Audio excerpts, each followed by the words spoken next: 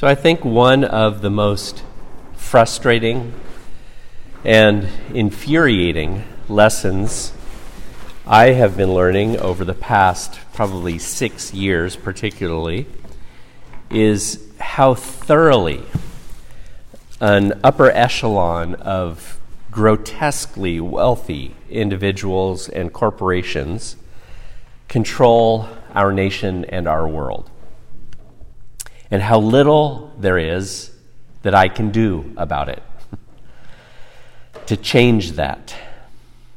A significant reason that both Donald Trump and Vladimir Putin have power in our nation and in our world is because they have both served the purposes of an oligarchy. And I believe that that term oligarchy should be used for the U.S. as well as Russia. The definition of oligarchy is government by the few, or a government in which a small group exercises control, especially for corrupt and selfish purposes. Think of how much power and influence is concentrated in the hands of Mitch McConnell, Joe Manchin, Rupert Murdoch, Jeff Bezos. Just think of even just those four for our lives, how much power and control they have. Now, I clearly have a lot of contempt for this oligarchy. At the same time, however, much of the reason they get away with it is because they are icons of the values of our society and our world. Listen to these words of insight from Frederick Buechner, an author and also a Presbyterian pastor. He writes, "Worldly wisdom is what more or less all of us have been living since the Stone Age.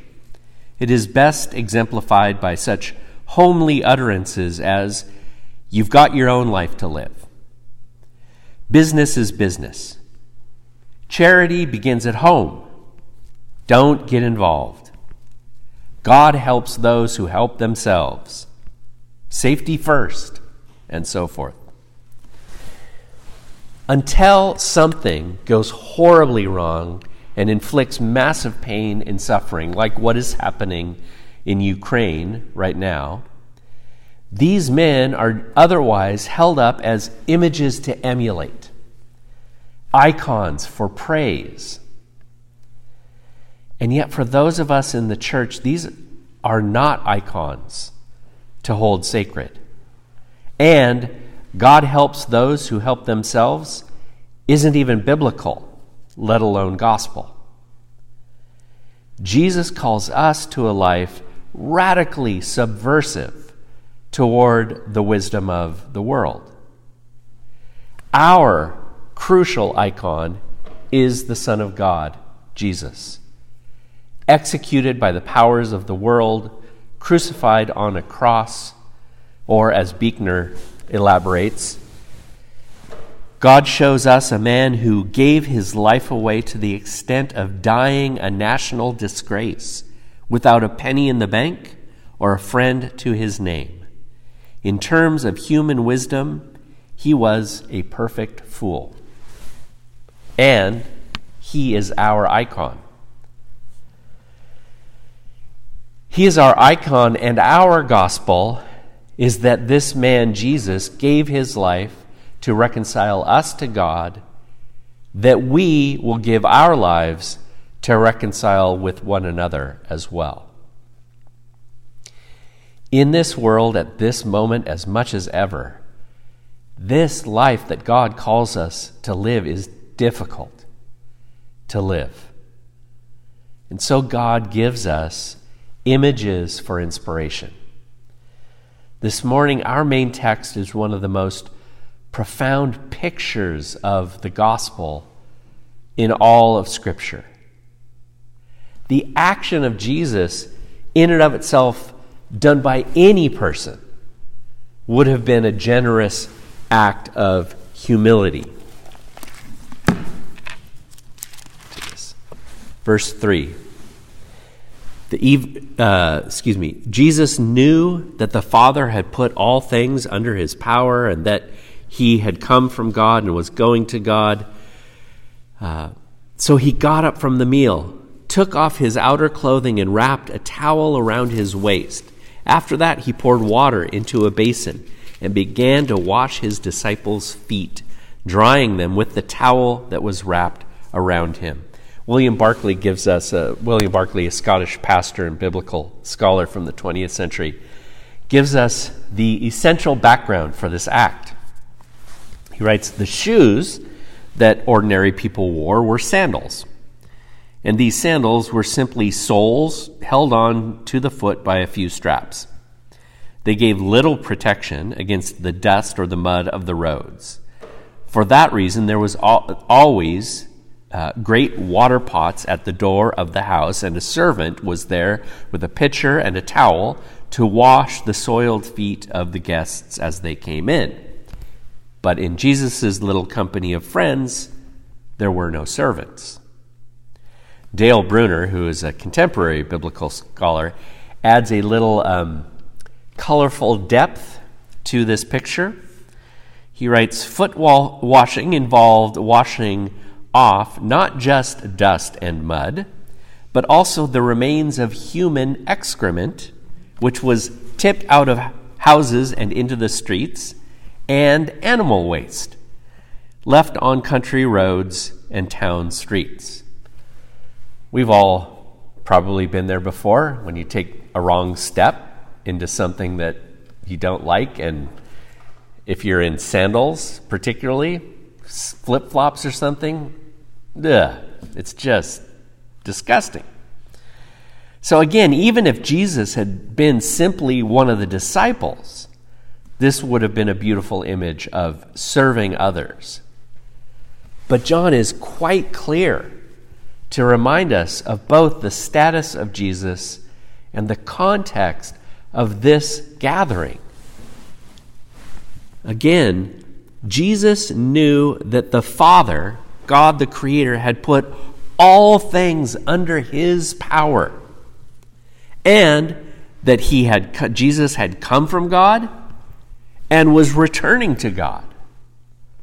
That's the status and the context for this. Jesus is the one whom God anointed to rule the world, the cosmos. In fact, actually, that's the word for world that's used here, the Greek word cosmos. And Jesus was about to leave all of the muck of this world.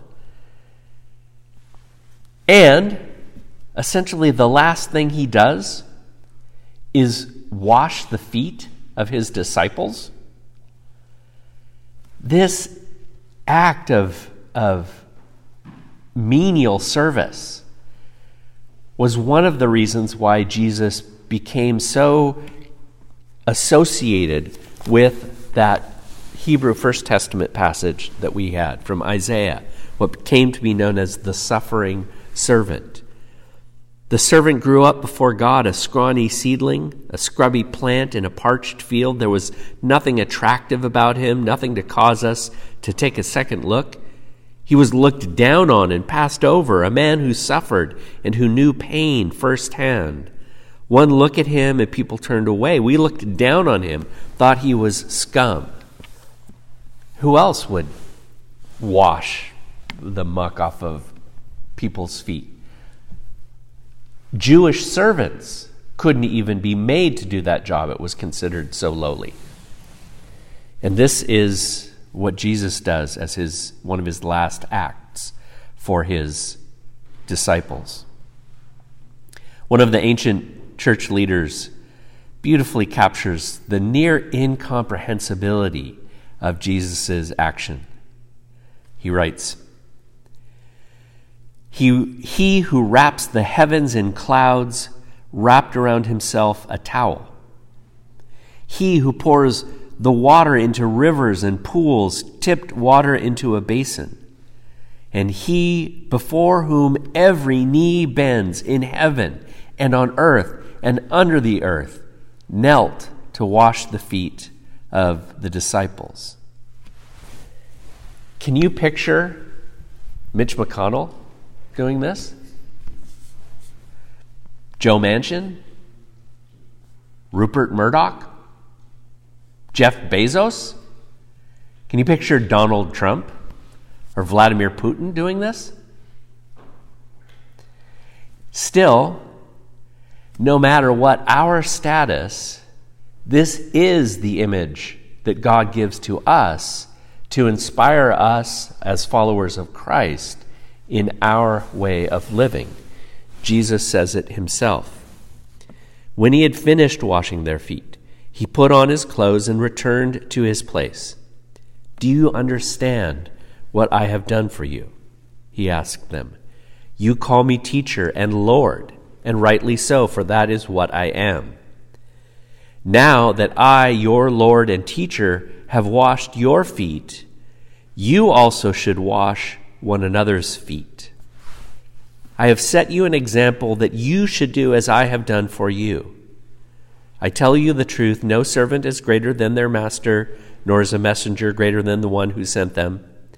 Now that you know these things, you will be blessed if you do them." Leslie Newbigin, who was a former bishop of South India, brings out an important nuance in what Jesus just said. Newbigin writes this: "What are the implications of what Jesus has done and said? If Jesus had said, 'Since I have washed your feet, you must wash my feet,' then we would be fighting with one another for the privilege of being first with the basin and the towel.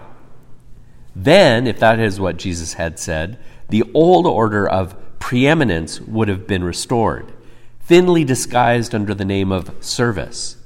The chief minister would have become the old ruler under a new name. But Jesus says something which negates that possibility. You ought to wash one another's feet. This is something which subverts and replaces all normal patterns of authority. It would be impossible to draw a management chart in which A is subject to B and B is subject to A. Yet that is what is called for. The disciples are to be literally servants of one another. Knowing this story of what Jesus did for his disciples, this story, and especially Jesus' allowing himself to be crucified, prompted Paul to write our New Testament passage to encourage all of us, all followers of Jesus, when he wrote, "If you have gotten anything at all out of following Christ, if his love has made any difference in your life, if being in a community of the Spirit means anything to you, if you have a heart, if you care, then do me a favor. Agree with one another. Love each other. Be deep-spirited friends. Don't push your way to the front. Don't sweet-talk your way to the top. Put yourself aside and help others get ahead. Don't be obsessed with getting your own advantage. Forget yourselves long enough to lend a helping hand. Think of yourselves the way Christ Jesus thought of himself. He had equal status with God, but didn't think so much of himself that he had to cling to the advantages of that status no matter what. Not at all. When the time came, he set aside the privileges of deity and took on the status of a slave, becoming human. Having become human, he stayed human. It was an incredibly humbling process. He didn't claim special privileges. Instead, he lived a selfless, obedient life and then died a selfless, obedient death, and the worst kind of death. At that, a crucifixion. And then it was only then that he was exalted and lifted. Our world is full of too many other icons and images that lead us to destruction and death. Our story this morning from Jesus' life is one of the many that God gives us to inspire true life and peace and joy. And there are many other pictures of this life that God calls us to, even in the midst of the worst of this world. Some of you likely saw such a picture this past week on social media. I saw it on Twitter on Wednesday. It's a still life image, a picture of a Russian soldier standing next to a Ukrainian police car. The soldier has surrendered and is about to be taken away in custody. But he stands there with a cup of hot tea in one hand and a roll sandwich of some sort in the other. And in front of him stands a Ukrainian woman holding her cell phone in a way that the soldier can look into the screen. The words accompanying the picture explain the image. A Russian soldier surrendered. Ukrainians gave him tea, food, and let him call his mother on video. I saw this picture retweeted from a Christian leader I follow, Shane Claiborne. He framed it all with these words: "This is how you heal the world." Then he quotes Paul in Paul's letter to followers of Christ in Rome. "If your enemy is hungry, give him food to eat." That is the gospel, pictured in real life, in the worst of real life. I know it can seem like there is not much we can do alone, at least, to change the world.